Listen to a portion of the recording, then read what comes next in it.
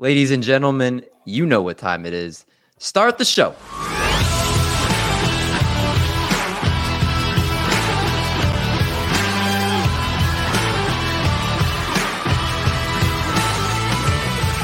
What's going on, everybody? Welcome back to the podcast. Welcome into another episode of the Triple Play Fantasy Baseball Show, a proud member of Underdog and the Underdog Fantasy family.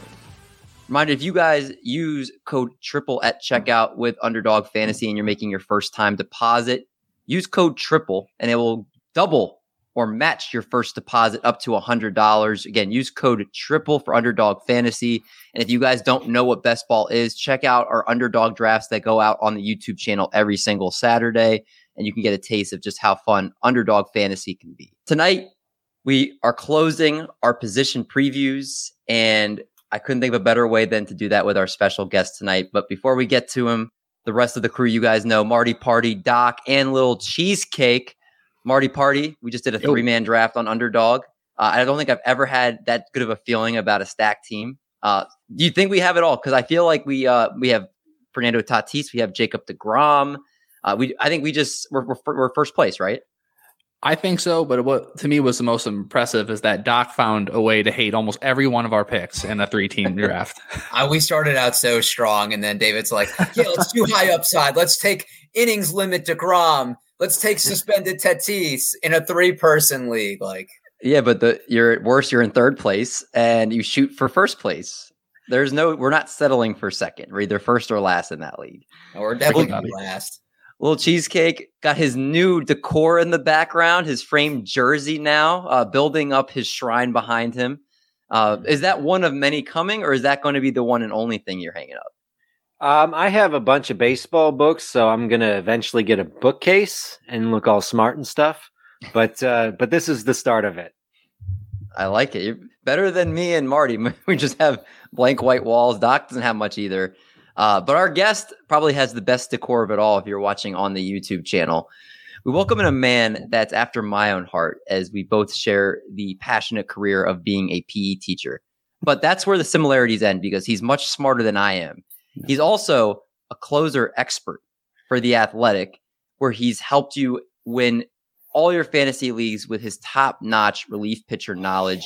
And if you want to check out all his great relief pitching work, you guys can check out Reliever Recon, which might be one of the, I will say, most popular names of a Patreon out in the fantasy baseball space. I think any fantasy baseball analyst knows what Reliever Recon is. It's an incredible resource, and you guys need to make sure you check that out. It is the one and only Greg Jewett. How's it going, man? Well, thank you for that lead in, and I appreciate it. I enjoy joining you guys, and yeah, I'm trying to build up the wall too. I actually just behind me, there's a Walter White bobblehead I just got, so that was a nice addition. Yeah. So we'll build it up. Someday I'll have a cool looking background. A lot of these fantasy analysts have these like great things behind them, and I'm like, okay, I got to do something. Yeah, Walter White bobblehead, man, that's a great idea. Oh yeah, I'll grab them in a little bit when I'm not talking. I love it. Well, you guys know we have Greg on for one specific reason: the best in the business, talking relief pitchers. That is our show tonight. And look, I think you watch a lot of different shows. Last year we did a relief pitcher draft. We're trying to kind of come at this at a little bit of a different angle. And instead of just literally having Greg talk for 50 minutes straight, I don't think he wants to do that. I don't know if everybody just wants to hear the same voice for 50 minutes. So we thought we would take the 15 bullpens that seem to have the most question marks in the league right now. Obviously, if you have Emmanuel Clase, you know he's getting the saves for the Guardians. If you have Josh Hader, you know he's going to get the saves for the Padres. We're looking at the bullpens right now that have the biggest question marks, and we're all going to take our shot at thinking who's going to be the number one in saves by the season's end in each of these bullpens. So let's kick it off, and let's go to this first bullpen, Greg. And the Arizona Diamondbacks. We're going to probably the most complicated one to start. At least that's what it looks like to me. Just looking at just kind of the options for them right now. There's not, to me, just when I look at their depth chart, one that stands out to me in terms of that would be my gut feeling. I'm interested to hear you. I mean, Kevin Ginkel, Andrew Chafin is there, Miguel Castro, and Scott McHugh is, I think, a name I've been hearing a lot more. Scott McGough, excuse me. Who, if you had to say today, do you think gets the most saves in that bullpen? Today I'll go McGough, but I think it's close between him and Castro. I know people have been talking about Ginkel, but if they wanted Ginkel, why would they go out and add 3 relievers in the offseason? I just, if you knew you had him and he's cheap, then you would have just kept on rolling with it. So with Melanson being shut down with shoulder fatigue, I don't know if that was Diamondback ease for he's been awful all spring, so we're going to shut him down. But that's how I thought Castro probably has the best stuff, but every once in a while his control gets wonky, as it did his last outing in spring. I think he had 17 pitches with like 6 or 7 strikes in that outing. He only gave up like a walk, but you can see where an outing like that can go sideways. McGough, he's got the 95 mile per hour fastball. He's got the splitter. He'll produce ground outs, and he's probably the safest play. And then they'll use Chafin sometimes with left-handed pockets of the lineup, which will be a common theme tonight. You're going to hear lineup pockets very often when you're talking about these 15 messy bullpens. Yeah, you're talking about just the how fast that McGough throws. He's looked pretty impressive in spring training. He had fired 5 2/3 scoreless, hitless innings during early part of spring training here, and he looks to be like he has some really good stuff.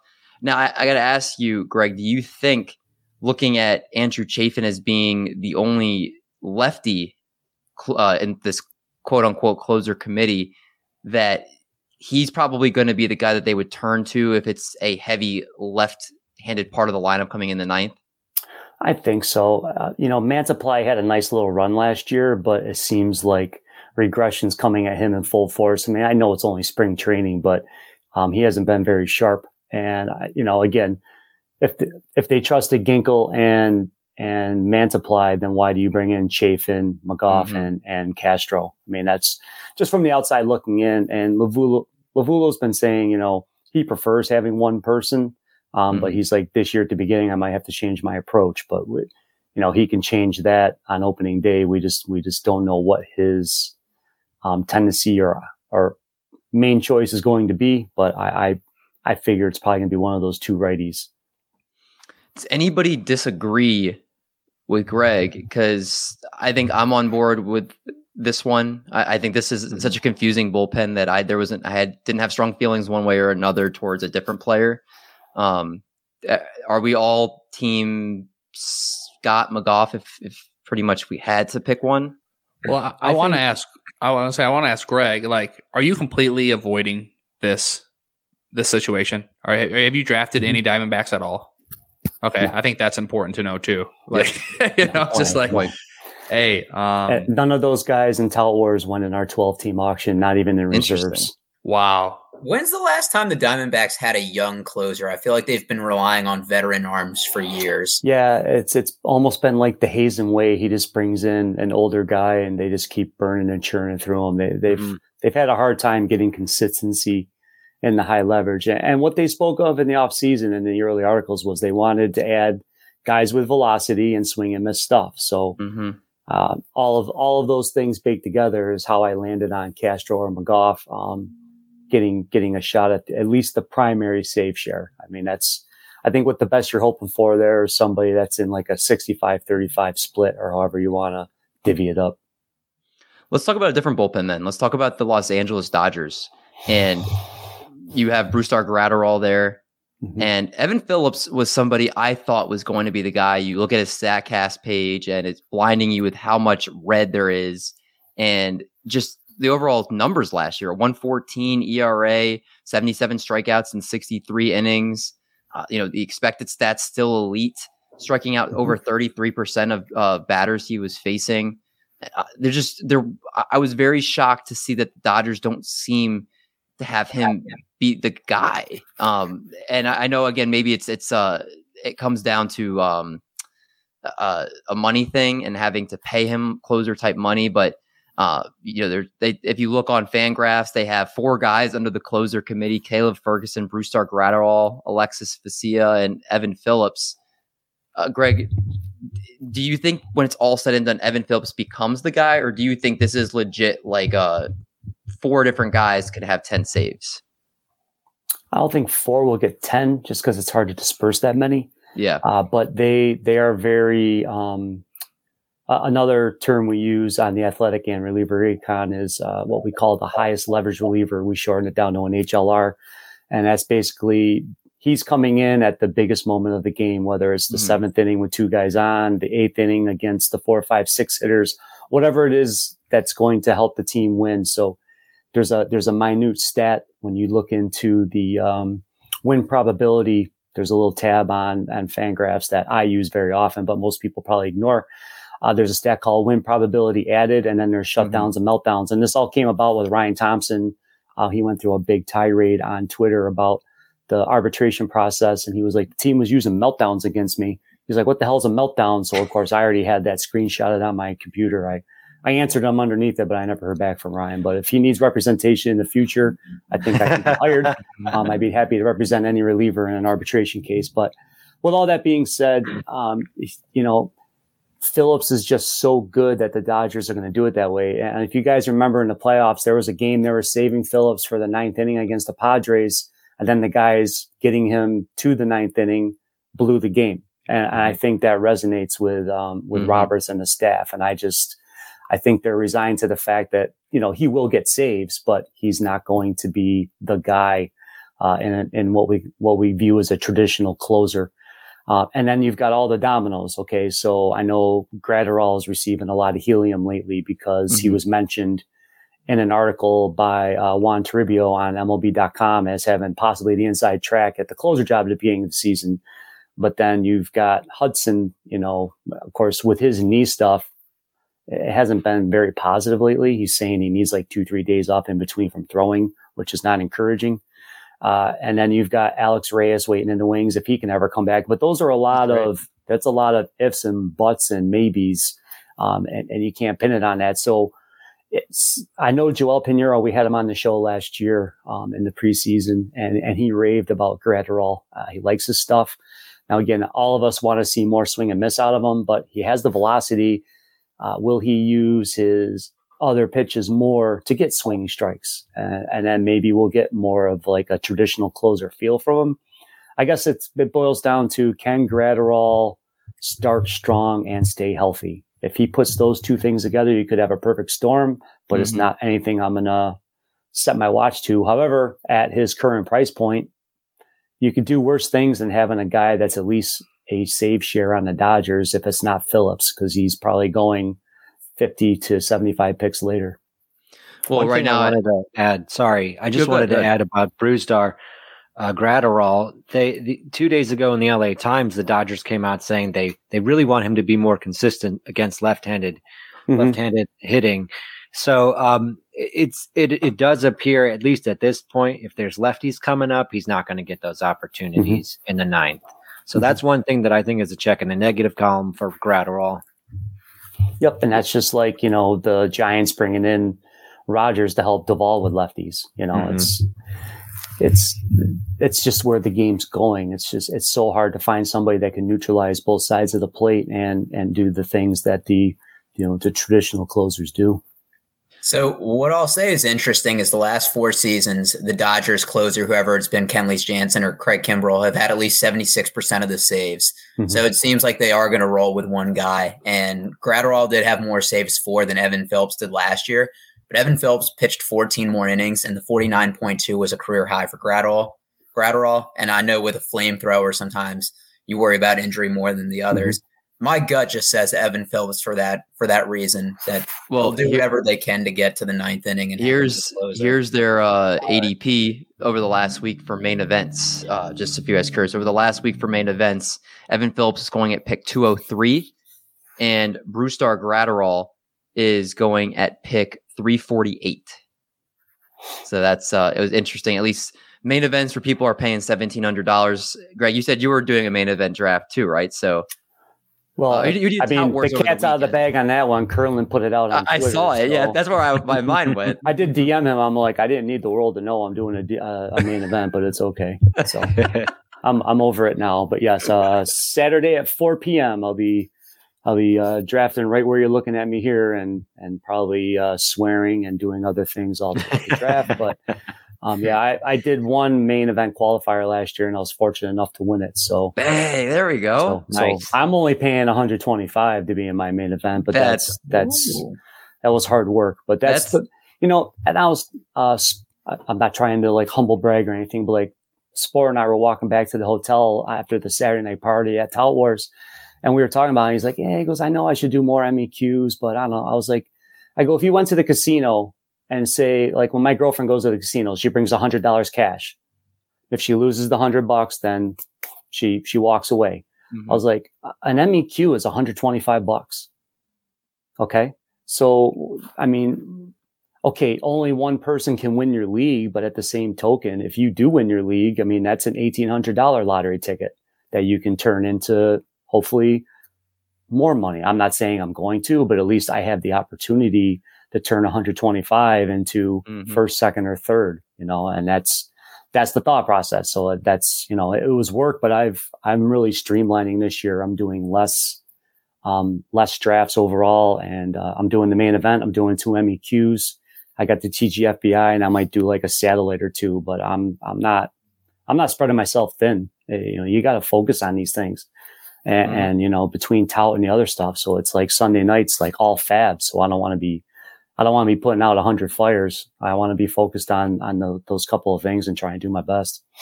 Man, I'm so pumped for you, man. I've never done the main event, but I just know obviously how competitive it is. And it's crazy because I know ADP goes out the window, and I know any type of competitive leagues, usually that's the case, but that's just an example where you literally can't think, oh, I could draft this guy in 4 rounds. He'll be there. It's like you have to get them then.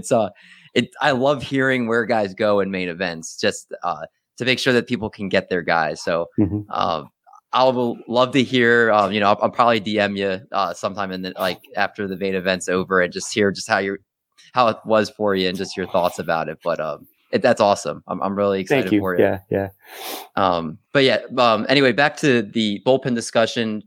Bringing up that main event ADP, Evan Phillips is going a lot higher. So it seems like that the people, at least that are doing the main events, think Evan Phillips is significantly someone they're going to invest in more than Brusdar Graterol. At least that's what it's saying with that ADP. I'm sorry. No, go ahead. No, I don't want to spend all night on the Dodgers. Let's talk about the next bullpen here, and that being the Chicago Cubs. LC, I'm going to start with you first because this is your team. And if you had to lean one direction in this bullpen for this team, I've been seeing Michael Fulmer as the favorite in a couple of places. Once Brandon Hughes I feel like a while ago, he was the guy. If you had to say today who you think the closer is for the Chicago Cubs, who is it?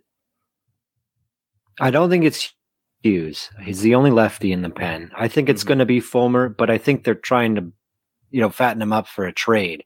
So I don't know necessarily if he's going to lead the team by the end of the season. But I think Fulmer is the opening takeover. Yeah, I've never heard him up for a trade. Did you mean to use that language for someone that's overweight? That was. I was thinking. What? I was thinking about a pig you bring to market when they're fat. You're calling Michael Fulmer a pig? He's 6'3", 224. Listen, I'm not going to fat shame anybody. I think Fulmer's a good-looking dude. I'm upset he hit my catcher in the face the other day. But other than that, I got Nola on a team or two. That wasn't cool. But other than that, I think he's just fine. His wife, I'm sure, loves him, or his girlfriend, or whoever his partner is. Good-looking dude. And so, no Brad Boxberger for you. I have taken a few Brad Boxberger shares, but I think as it has developed, he's behind him in the pecking order as far as I'm concerned. No Boxberger for you. Okay, fair enough. I got to ask, Greg, before we go to you here, Adbert Alzolay was somebody that I was speculating could be the closer for this team because his stuff is insane. The only reason I don't think he can make it as a starter is because he's just too injury prone, but the stuff is ridiculous. Do you just see him becoming more of like what Josh Hader was before he was the closer Josh Hader and like when he used to set up and go like 1.2 innings from the 7th and 8th? Is that the Alzolay role? And then you see it being Fulmer like LC was saying? Yeah, they were very cryptic in the early parts of spring training about what his role was going to be. It started out, well, I could see him in leverage situations. I literally asked the beat writer and one of the things on The Athletic. And then as the time went by, and once they added Fulmer, it kind of shifted things. And I agree that, Fulmer might be to the Cubs what David Robertson was in the first half last year. Mm-hmm. Where he's the primary save share. And then if the Cubs are not in contention, they're going to flip him because it's a 1-year deal for $4 million, which makes him very tradable. I mean, mm-hmm. that's not anything you can ignore. So in a draft and hold, it makes Fulmer a little less alluring, but for the upcoming drafts, it's a redraft league. I would also be, on Recon, I wrote about 2 weeks ago that I was getting, Daniel Bard 2022 vibes from Michael Fulmer. I just feel like he's doing very well in spring. He's tweaked his arsenal. He's joined the sweeper revolution. And he's thrown, I believe, now I'm going to jinx him. I think he's been no earned runs yet this spring. And he just looks confident. And it's not too long ago we were drafting him over Gregory Soto in Detroit's bullpen. That was 2 seasons ago. So, I think it's going to be one of those things where it's just like a rodeo. You take him, you get as many saves as you can. And then if he gets dealt to a contender in July or August and he's no longer closing, then you just move on and go to the next bowl. Yeah. And I think you bring up a good point too, talking about that in draft and holds. Fulmer probably is going to get dealt at the deadline if he's any good, and he'll become a setup guy or just a regular guy in the bullpen probably for a team at that point. So it would be like deja vu if he gets dealt to the Mets, where he started his career. And he does the same exact thing as Robertson. I'm not calling it, but it makes a lot. It checks a lot of checks a lot of the boxes if that was the move. Okay, I like it. I want to skip one here, or skip a couple, and I want to go to the Detroit Tigers for a second because Marty's a Detroit Tigers fan. I know you, Marty. You've been trying to be plugged in to this team, and it seemed like Alex Lang was the guy for much of the kind of going into spring training. Just talk about how he had probably the best stuff in the bullpen, but he has struggled. And there's Jason Foley there. Jose Cisnero is the name that I've been hearing a little bit more recently. If you had to pick a Tigers closer today to lead the team in saves, is he still Lang for you, or is it somebody else?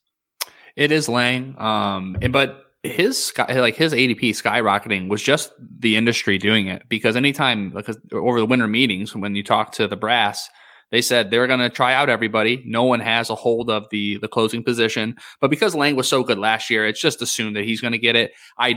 He as of now, he's their closer.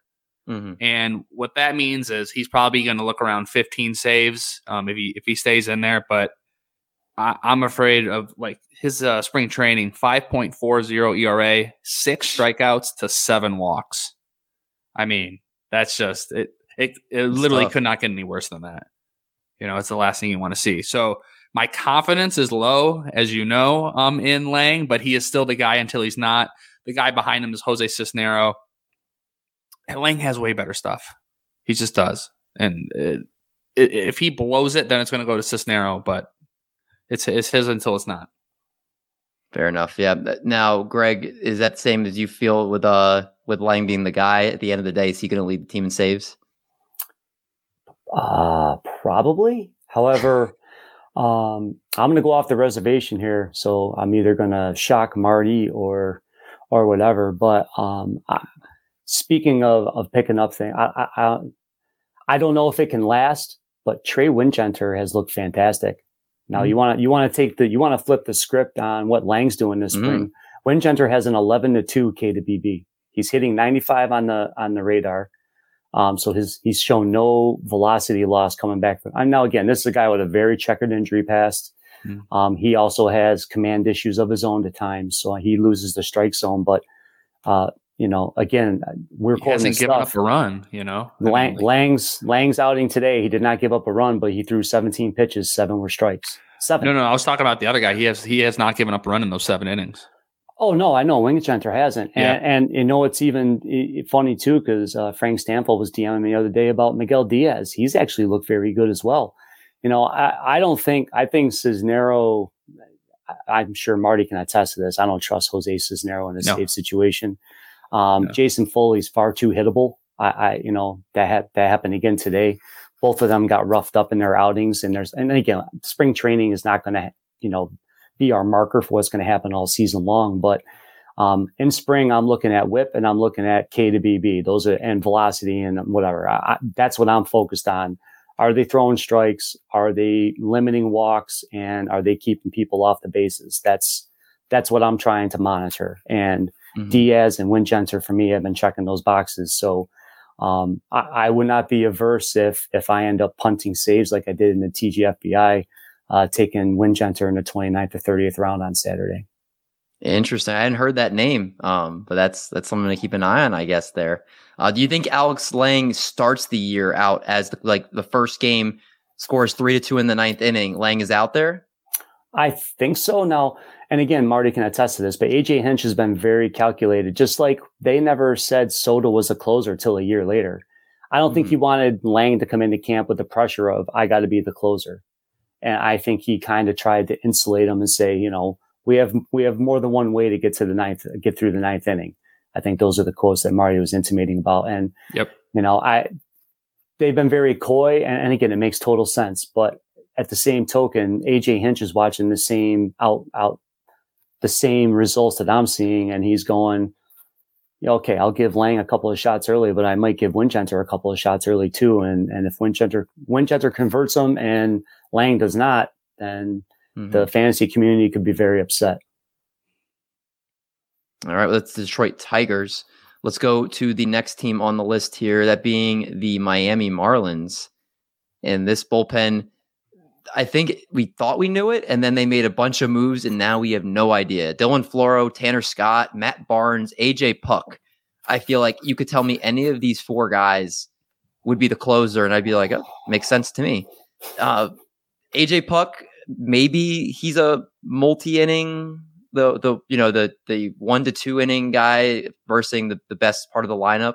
Matt Barnes coming in there, especially how he finished the year last year, looked really good. Greg, I got to go to you. This is one of the more confusing ones to me here. If you had to pick one, who is it? Well, I'm going to further confuse you. So in quotes the other day, they said they were going to look at a couple of relievers as what they're calling an inning plus. So this might be something new I have to add to the closer charts at Recon. Inning plus. I do kind of like the way he said it. It's interesting.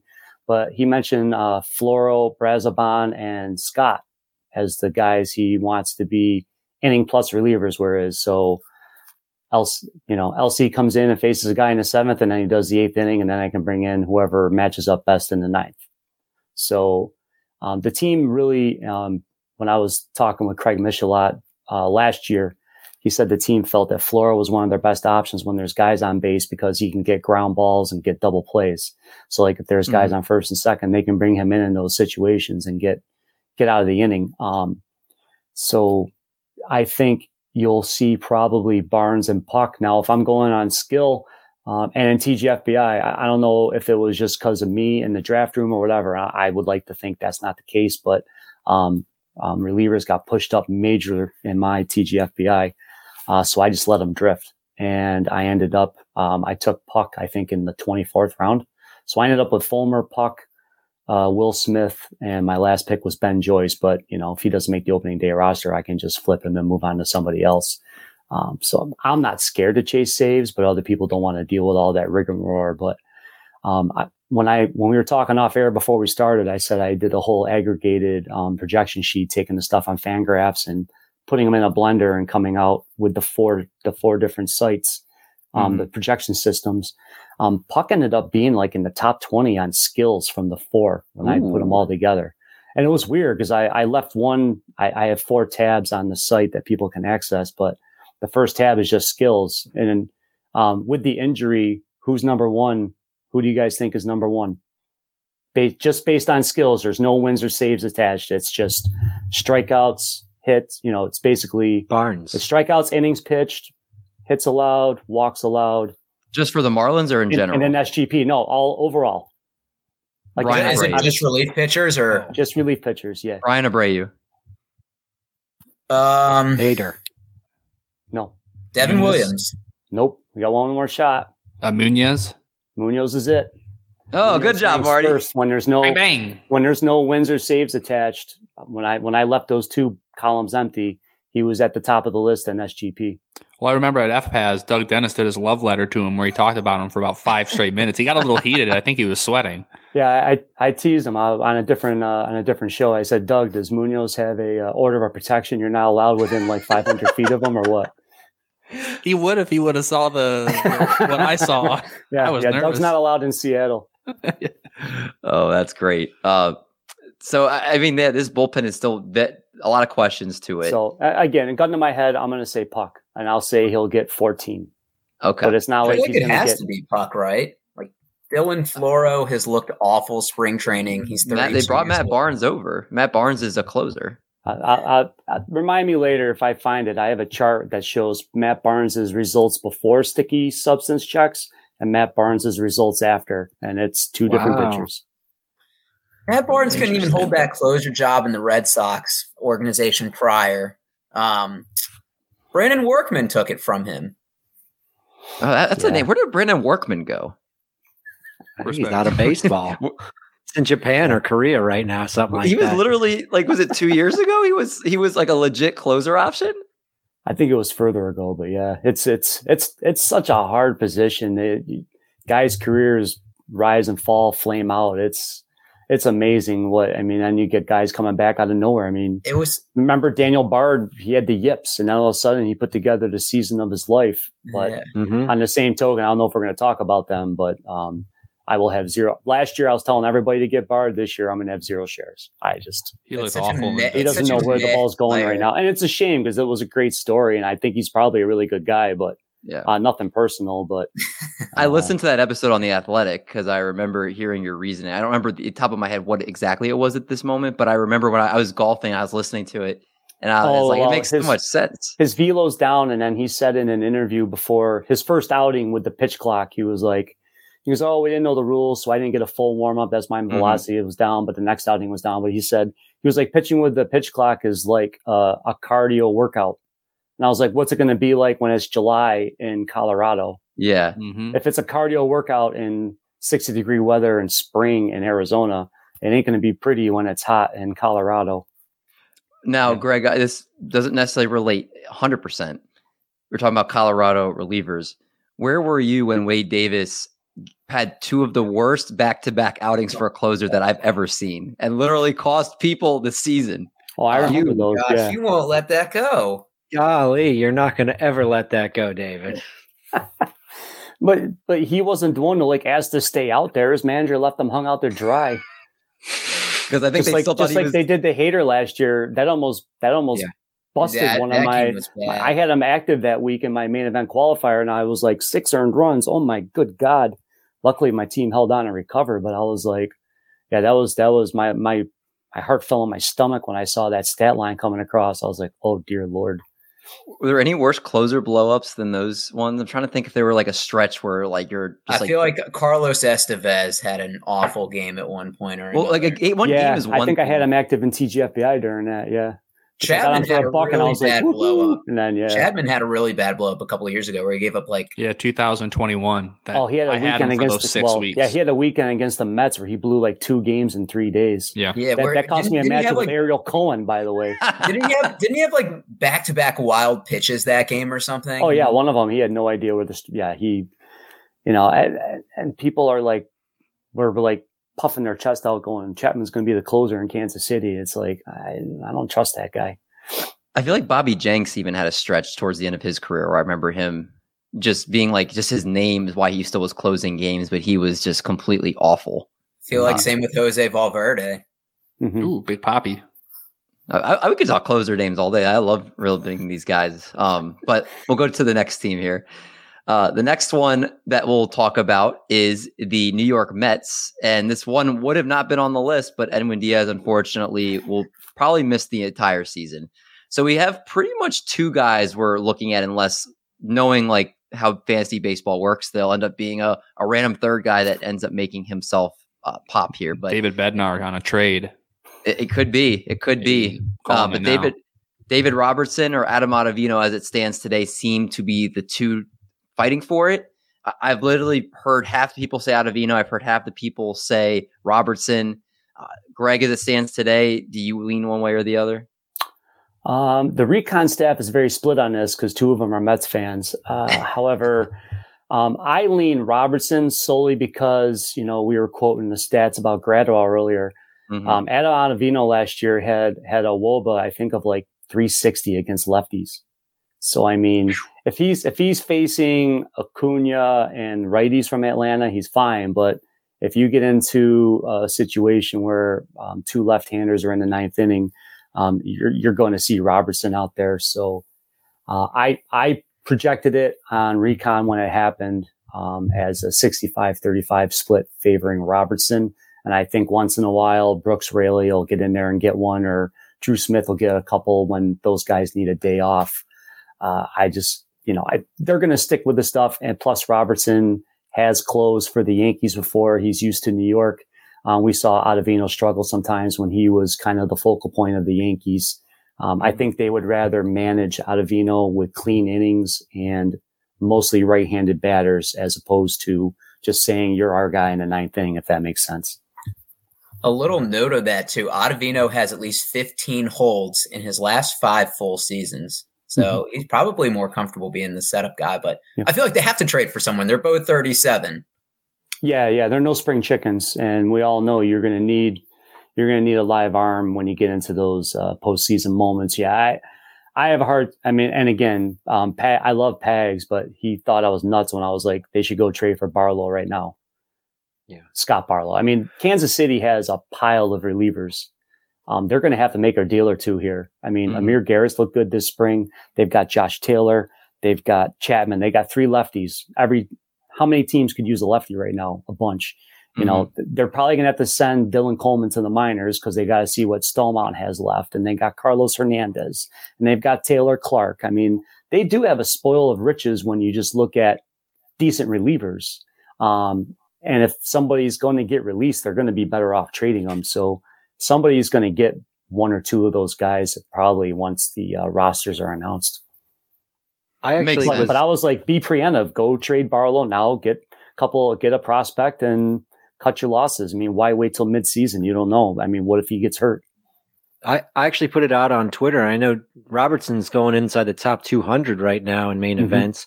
I put it out on Twitter.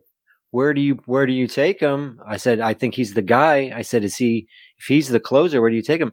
People were telling me, I had one person say I'd take him above Bednar. So that'd be like 110 if you take him above Bednar. But if he is the closer, he's going to get more saves than Bednar. But because of the Pittsburgh versus Mets thing, but right. I think it's pretty risky to do that. I think it's pretty risky. But there's going to be some believers, I think. Yeah, I'm pretty sure someone will believe it more than me on Saturday. I don't mind taking one early, but if I do that, I'm going to let it drift. I'll come back in around round 16 or 17, and I'll try and get, Fulmer like we talked about, or some of the other guys I like. I'm not going to force myself into getting 2 closers early in my draft. There's too many other fires I got to put out. If David Bednar got traded to the New York Mets, where would he rank among your closers? He'll move up, but then again, next year, then he has no value. He's got a lot of team control left. That's why I don't really think the Mets are a great fit, because they're not going to bring Bednar in there and then Diaz comes back, whenever he's going to come back. I know they're saying best case scenario, it's an 8-month recovery. These guys are freak athletes, but you can't rush them at the same token. So I just don't know if the Mets are going to give up the prospect capital it takes to get Bednar, just because of, I think he's under team control till 27. That's a lot of time. That's a huge asset. Maybe it's 26 or 27. That's why it just doesn't make sense for the Mets with the contract they gave Diaz to go give up one of your guys like Alvarez to go get Bednar. Of course, the Pirates really don't need a catcher, but I'm just spitballing people. Let's talk about a team in the same division, the Philadelphia Phillies, who they have Craig Kimbrell, who anytime he's on a team, you have to think he's got to be one of the guys in line to be the front runner for saves. But Sir Anthony Dominguez might be the best reliever in that bullpen. Is it as simple as that Sir Anthony is the fireman and Kimbrel will be the ninth inning guy? Is there other players that are going to mix in here? Because the Phillies are going to expect it to be one of the best teams in baseball, which should give them plenty of save opportunities here. Who's the guy to roster if you're looking for saves out of this bullpen? This will probably be another one I avoid. I like Sir Anthony a lot, but he's under the same connotation that we treated Evan Phillips. And, Kimbrel and Alvarado was very good last year, which is why I don't understand why they got Gregory Soto. But then you look at all of the stuff. Kimbrel's on a 1-year deal. They bought out the arbitration years from Sir Anthony and Alvarado. The only one under arbitration, Soto. So Soto's probably the least likely to get saves if you're looking at price depression on your salary. So those other three guys will probably share the saves. I just don't know if one of them is going to get enough. I would like to see Kimbrel's velocity tick up a little bit, but I also know veterans with a normal ramp up are not airing it out. They're not like Yohan Duran is coming out hitting 101. The older guys are like, I'll wait till next week. Yeah. I don't know. This is a very interesting bullpen. I mean, is it crazy that you think there could be somebody from this bullpen that gets 20 saves? I think that would be tough. If you're going on that, the only one that would probably do that would be Kimbrel if they let him. I just don't know if he has the skill set still capable of doing that. That's fair. Yeah, I think avoiding it completely definitely could be the right way to go here.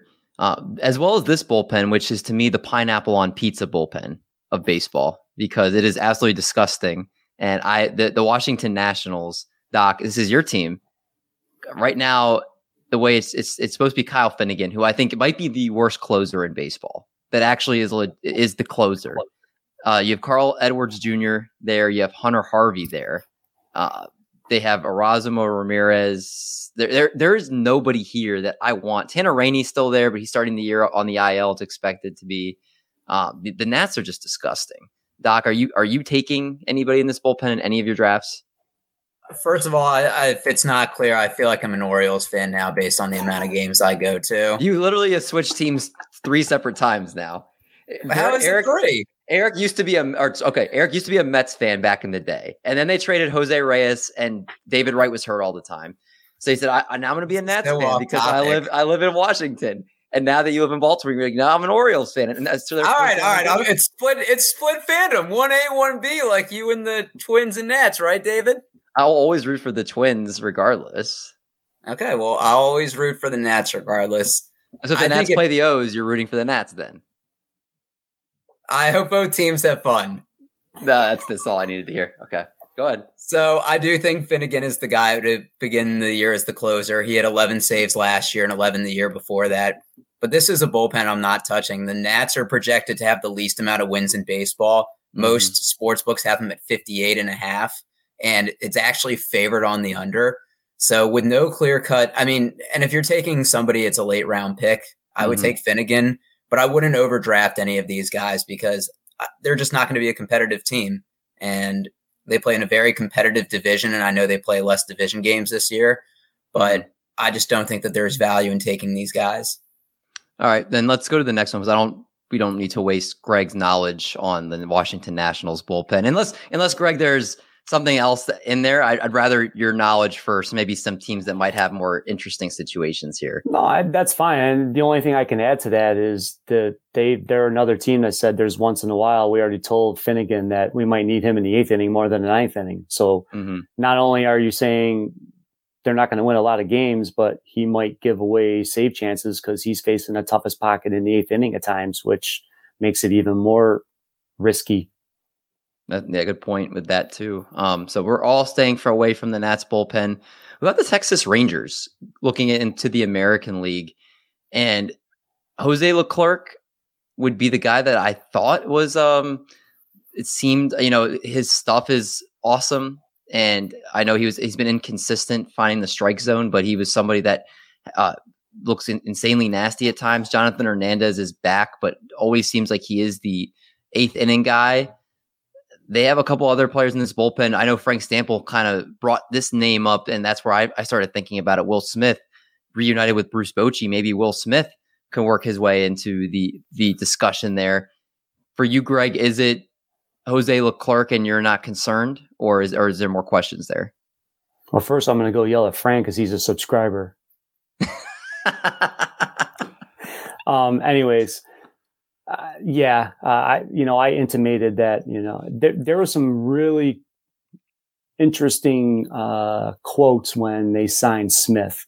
Like they didn't bring back Matt Moore because they said he was too expensive. Mm-hmm. And then they brought Smith in, who obviously has, since he was the closer for Bochy at the end of 2018 and 2019, before his trade to Atlanta. And he was like, we know what we're going to get with Will. He's a gamer and, he's not scared of the big situations and this, that, and the other. So I think Leclerc will open the year as the closer, but if his command issues resurface or, he does have a habit of putting too much traffic on the bases at times. So if he gets a couple of blown saves early, I wouldn't be surprised that there's a quick hook and all of a sudden you're going to see Will Smith out there. I'm not saying that's going to happen. I'm just saying that there's going to be a very short leash on Jose Leclerc. I mean, they waited till the last day to pick up his option. They had a team option on him. The last possible hour that they could sign him and extend that option is when they signed it. It was like, if they were like, oh, Leclerc's our guy, we're just going to pick up that option right now. I mean, they literally were like watching the clock tick down and said, okay, we'll keep him. Interesting. So I mean, he has talent. I just don't know if he can manifest it over a full season. So this will be another one of those situations that you're not really interested in. At pick 180, it's hard for me to say I'm going to go get at pick 180. I'm doing too many other things. I'd rather, I'm looking at I know Springs has actually jumped up in the ADP, but that was a range where I used to get Jeffrey Springs and other people. That was just, there's other parts of the draft that I like that I'm not going to be diving into a closer at that point. Okay. Can I put it into existence that I think Taylor Hearn gets a shot? You can. I mean, he has stuff. I mean, never was a good starter. Always got bombed as a starter, but for one inning, I feel like he could be the guy. I just want it to happen. I want him to have a good career. It's a long season. Anything can happen. Yeah. Then let's look at the next team here. And going right down the list, we have the Seattle Mariners. We know the two guys here, Andres Munoz and Paul Sewald. Both could well be, if they were on separate teams, their own closer. We wouldn't even discuss this, but they're both on the same team. Is one to you, Greg? Is it just who you can get at the lower ADP at this point, or do you think one firmly sets themselves apart as the closer in Seattle? This one's a bit of a conundrum because Andres Munoz is, we joked about Doug Dennis earlier, but if you look at the contract that Seattle got him to sign, it's criminal. I mean, they're paying him like $2 million a year. You know how good he is? What he would get on an open market? I mean, whatever. Again, if you need an agent, Andre, I'm right around here. There you go. Munoz is just uber talented, but same thing. When you saw in the playoffs, he was going against Vlad Guerrero. He was going against Bo Bichette.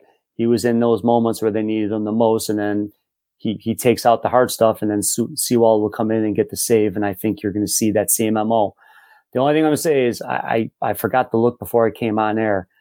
I'm not sure if Sewald is a free agent at the end of the year, if he has one more arbitration year left. I'm not positive on that one. But let's not forget, this is a team that traded a very popular clubhouse guy. So if Sewald is in his, if he's a free agent at the end of the season, they've already proven that they'll trade. I mean, they traded Graveman to get other parts because that's just what their new MO is. If you're not under contract the next year, we'll move you. So, him, Diego, if their contracts are expiring, again, I'm not 100% positive on Sewald. I'm just saying that's something to keep in the back of your mind. And then I also like Matt Brash in this bullpen. That guy's filthy. I mean, his slider is unbelievable. Everyone forgets that in 2021, Drew Steckenrider led this team in saves. Drew Steckenrider. That's with Sewald there, and everybody wanted everybody else. And and Steckenrider got the most saves in the second half. So the Seattle's another team that just rolls with the pockets, and you just have to go in with eyes wide open. I don't mind either one at their price, but I'm not going to force them either. So Seawald had an arbitration this year. He's making 1 year, $4.1 million. He's an unrestricted free agent in 2025 is what it says. So they have one more year, so they don't have to worry about trading him this year. So no, ignore that comment. But next year you can plan on him probably getting traded. Yeah, with the amount of arms they have in that bullpen. And you've got Bryce Miller waiting, Prelander, Baroa, Isaiah Campbell. I mean, they've got so many dominoes. If they decided that they wanted to enhance if they had to move a Seawald or somebody else to get something they need for a push at the Astros, they would not hesitate because they've got guys waiting in the wings.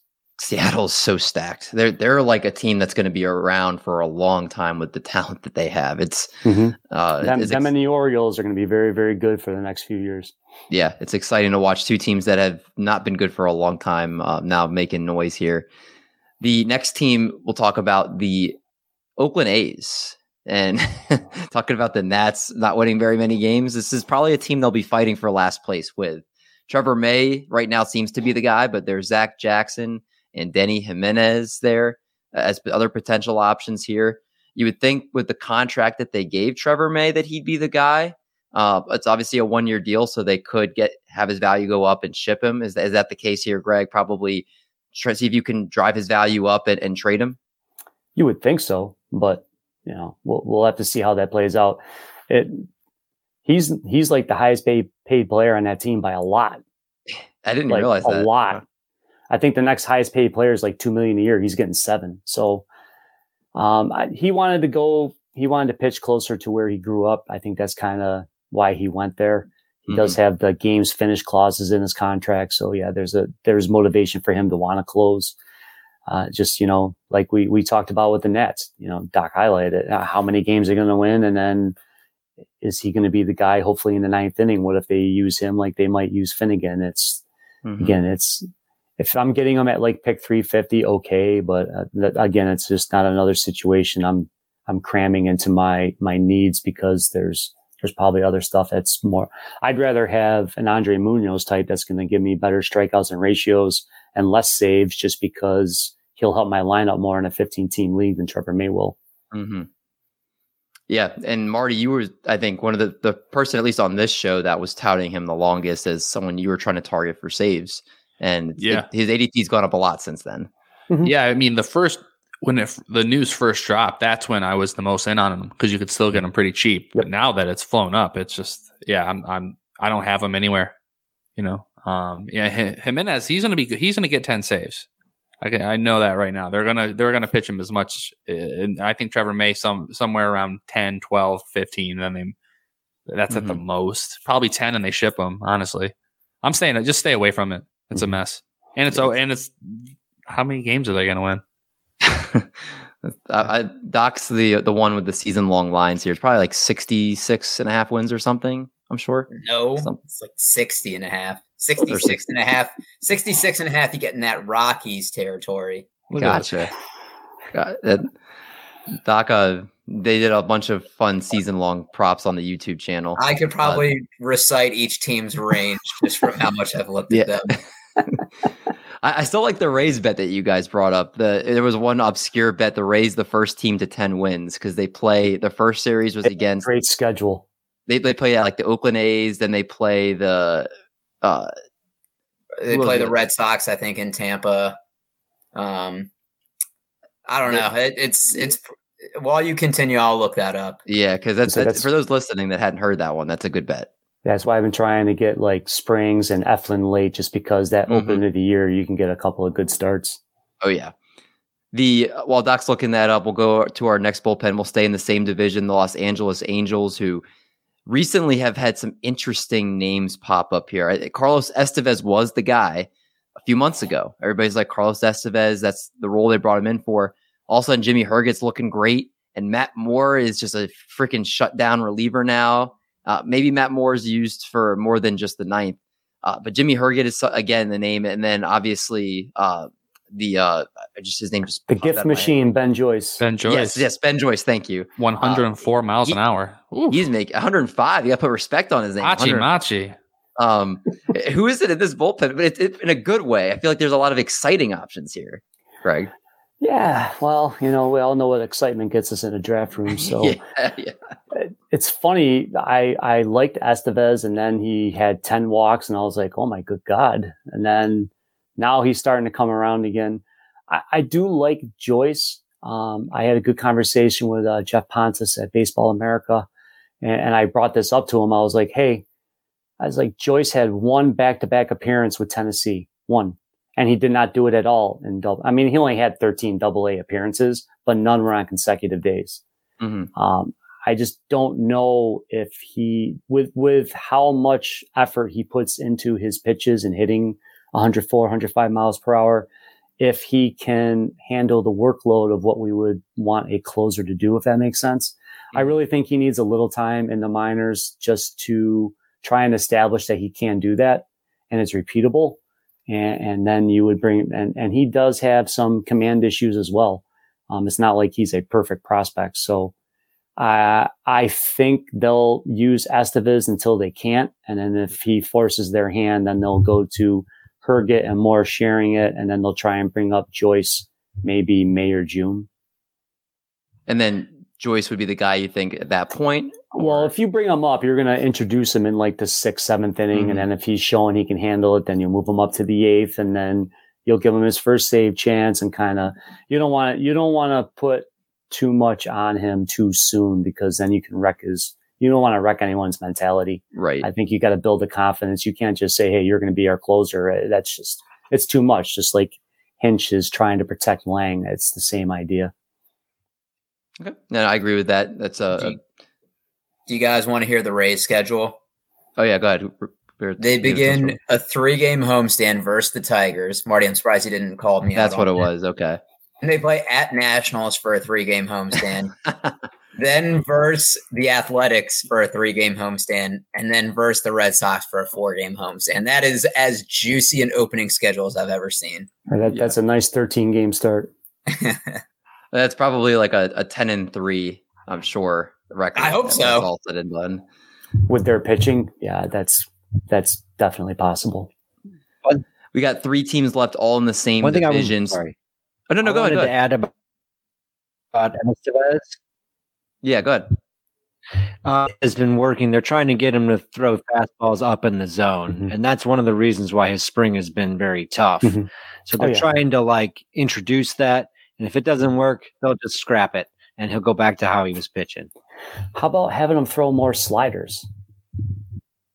It's his best pitch, but yeah, I digress. Yeah, he should be spinning sliders, not worrying about trying to throw elevated fastballs. But again, what do I know?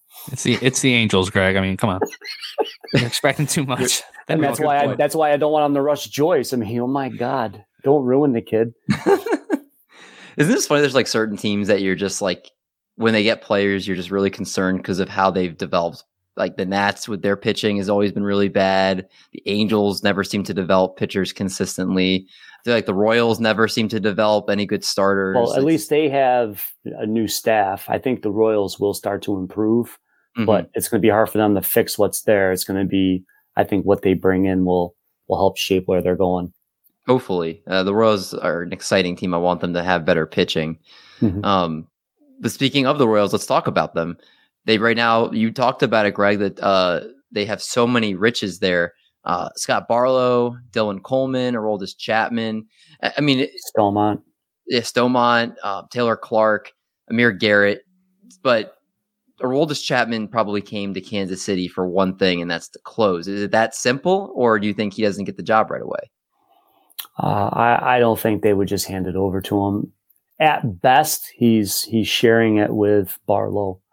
Especially if they take the pocket approach. I just, I maybe I'm biased because I just have too many. I had him on my team in 2021 and it was a complete roller coaster ride. So I was like, 2022, I'm out, and thank God, because people are taking him inside of pick 75, and I was like, avoid. So I'll victory lap that one because it's past the season. But yeah, I just the command issues, and he's a volatile person. I just don't know. Now, here's the thing: he's not much of a poker player. So, like the other day, he had a good outing, and he does that. After a pitch, and he does this little like standing strut after a strikeout. When he's feeling it, it. But then there's other starts where he's just got or other outings, the sweat's just pouring down. He doesn't know where a pitch is going, and then it just falls apart. So, about 5 pitches in, you usually have an idea of which direction his outing's going to go.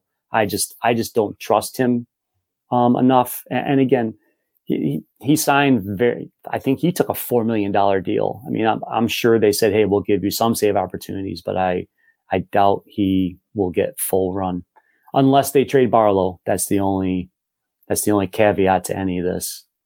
For reference, the 10 main event drafts that have gone, Scott Barlow has gone pick 131 and Aroldis he's gone down. Yeah, and hitting Aroldis Chapman's 345. Mm-hmm. So a very big difference where I think people think most of the saves are coming from there with that. The Minnesota Twins, my favorite team, is also very quick because there's no doubt who the most talented pitcher is. It's Yohan Duran.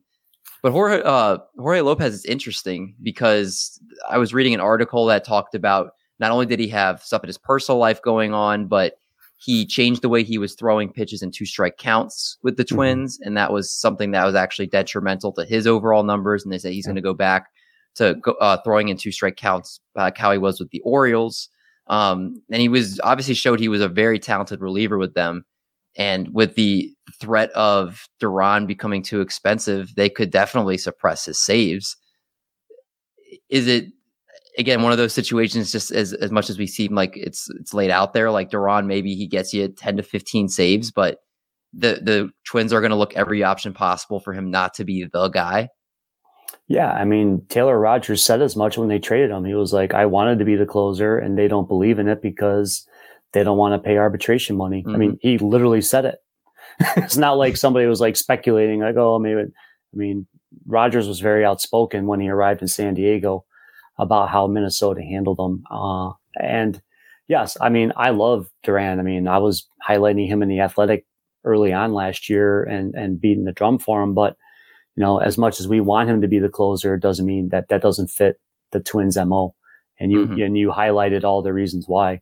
And when we were at first pitch, one of the scouts there, I was able to get a conversation with him, and he said the Twins, the Twin scouts believe that Lopez will be, the primary save share because, they traded 4 prospects for him to get him in there so they can keep Duran in that HLR role. I just, I know we want him to be the closer. And again, Duran can make a liar out of me and get 20 saves this year. And I'm happy to be wrong because I love the kid.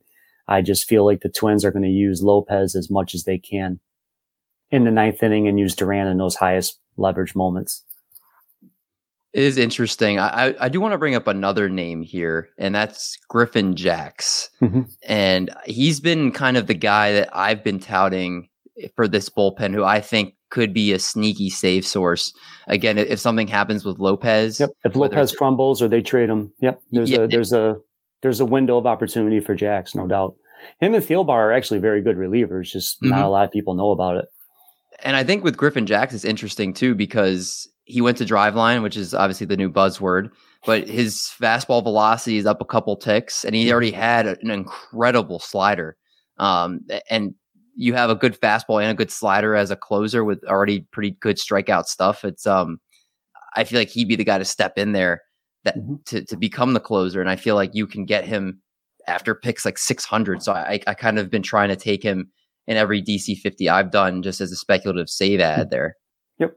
Yeah, you can do a lot worse at those points. No, there's no doubt he could do it. There was a couple of snippets last year where he was just unbelievable. Mm-hmm. And that was his first year as a reliever. Just he's got to get a little bit more consistent. But yes, with the added velocity, and if he can work his slider off of that fastball with better command, I think that would open up another door to his level of production. Yeah, and just to put those exact numbers, he was averaging 95.4 miles per hour with this fastball in 2022. He touched 99.8 at Driveline. Obviously, I don't expect it to be that high. Maybe it'll settle around like 97. Yeah, well, they get to do like those momentum runs before they throw exactly. It. So, yeah. And last year threw his slider 48% of the time and had a 194 expected batting average and 36% whiff rate. So a deep name to keep in mind there if you're looking for saves. The last team, the Chicago White Sox and Kendall Graveman, Aaron Bummer, Ronaldo Lopez became the buzzy name because of what he can do in short innings. Obviously, he can throw hard. And he had, he once a failed starter, but looks like he has the makeup of what it could be an elite reliever here. And like you said, they don't want to appoint the closer maybe out of respect to Liam Hendricks, but this is a team that's expected to win a lot of games here, and there will be saves to be had, but who is going to take the majority of them? I projected Lopez for 13 and Graveman, I think, for 7, with Kelly getting a couple, Bummer getting a couple, and Crochet grabbing a couple of 2-inning saves when he comes back in May.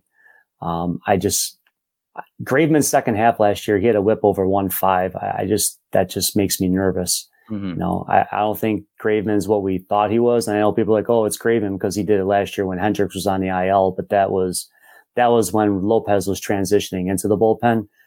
Ethan Katz has said more than once, the pitching coach, that Lopez has closer stuff. And Pedro Grifol, the new manager, is already the article 2 days ago in the Chicago paper. He was saying, we're going to use the pockets approach. So we're going by matchups, pockets of the lineup, and guys will get saves and they'll know their role before the game starts.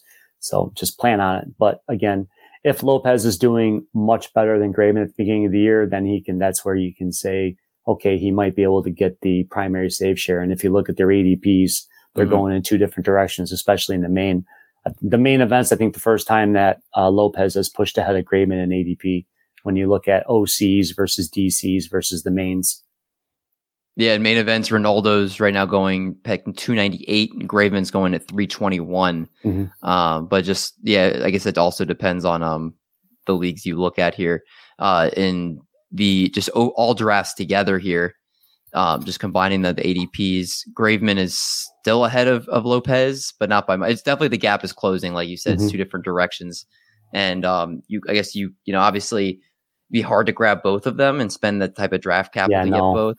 But I think, like you touched on, the stuff that Lopez has, maybe it doesn't translate to a bunch of more saves than Graveman, but I think the upside's definitely more tantalizing with him. Yeah, it was weird. In the second half, he had a 0.81 whip, but his K-BB and his swing strike rate went down. But he was another guy who went to drive line because they were saying at the end of the year, his slider was moving more like a cutter, so it became more hittable, which is why his swinging strike rates went down. So he was trying to reform and get that a little more bite to his slider to get more whiffs this season. We'll see if that can translate. We don't know, but again, he had the better whip. He had the better ancillary and the results with his stuff. So that's why I lean towards, when it comes down to A or B, I'm going to lean towards the better stuff. I'm with you there. But on that note, we got through 15 of the most hair-tearing bullpens in baseball, and I think everybody that was listening or watching has a good idea of maybe where you want to go in drafts with these bullpens or avoid them completely. But now I think we all, as we kind of get into the peak of draft season over this next week, we know where we want to go for our saves. Greg, I want to ask you this last question before we get out of here. How long before saves and holds becomes the norm for fantasy baseball leagues? Well, I go down to the towel. This was the first time Towel Wars was in person since I've been involved with it since 2021. There was a lot of dinosaurs. I don't know. It's unless somebody like the NFBC goes to it, I don't think you'll see. It's hard. It's not as easy as people think because there was less people to get 30 holds last year than there was 30 saves. I think only 2 people got 30 holds. Minter and the other one's escaping my brain right now. It might have been Boxy, but I think he had 29. But anyways, it was, it's holds are goofy. They're not as like easy to get as we think they are. Now solds do help things because now in a solds format, I don't have to worry about what Munoz's role or Duran's role or Phillips' role is. All of a sudden now they're top 10 relievers because I don't have to worry about what they're doing. If they're getting a save or a hold, I don't care. I'm getting great ratios. I'm getting strikeouts, and I'm getting a very good pitcher. So for those kinds of relievers, I think it's fantastic. I just don't know if the industry is open enough yet to have that sort of a thing take over. Although I did tease Frank because I lost to him in the championship last year in Tout Wars head to head. I was like, if I pulled that off, I was going to try and get a format that did do solds, because whoever wins the Tout head to head gets to choose the format the next year. I like that. You should convince Frank that should be the change. Well, we use the CBS standard scoring. I see. He's a company guy. Yeah. And he's a terrific person. I've known Frank since like 2017. He's a great guy. I just like to tease him. I was like, I was going to go all crazy with like all these different things. If I had won, I wanted to make Ariel Cohen really have to focus. Get him out of his comfort zone. Ariel, we're doing solds, we're doing K- BB percentage. He was going to be like, what? So it would have been fun. I love that. I do hope Solds becomes it, because then you get the best relievers on your team. And at that point, I think you try to get the best starters on your team for starting pitchers. Yeah, I'd rather go to Solds than having like a team kicker as being the team bullpen. I don't want to get to that sort of a thing. That's just ridiculous. Awful. But no. And on Recon we do that. Like I said, the spreadsheet I made for our subscribers. There's a tab for saves. There's a tab for solds. And then there's a tab for the CBS point standard scoring. I mean, whatever one you're in, you can just click the tab, and I've got my projections of saves and holds mixed in with the aggregated projections, just to give you an idea, because sometimes some of those projection systems are cookie cutter. I went through how many holds per save happened with teams last year and tried to use that as a basis when I was putting those numbers to the paper. And if I was interested as a listener to find out more about Reliever Recon, where can I go? If you just search Reliever Recon and Patreon, it should come right up. It's your first day, we do a charge of $5, and then it's $5 the first of the month from that point forward. I feel bad doing it because like some people are signing up today and they're going to get dinged again on April 1st. However, on every article I put other stuff so you can read what's been posted already with the player profiles we've done and all of the stuff that I've done with I have a main event primer, an OC primer, a DC primer. It's like whatever you're doing, you can go just click the article and read what we had done for that. And, Spore and Mason have spoken about us on Sleeper in the Bus multiple occasions. There's a lot of industry people, and there's a lot of, the top two finishers in the main event last year are both subscribers. So that's awesome. Thank you, Big Money Bob. Thank you, Steve Weimer's been with us since we started. Rob DiPietro has been a terrific supporter with everything we do, and now he's got his own. It's Frank Stanfield's in there, Ariel's a member, Spore, Justin Mason. I mean, I remember one person when they first joined, they're like, man, I went onto the spreadsheets the other day and I saw like Spore and somebody else was on there. Like, that's really cool. I'm like, well, but we work hard. I mean, the $5 a month, you get your bang for your buck. I mean, we have a post every day. My closer charts update in real time. I've already got the spring training games that finished today. I've got them all recapped with strike percentage, swing strike rates for the relievers when StatCast data is available. And I just, I work hard. Probably too hard if you ask my girlfriend.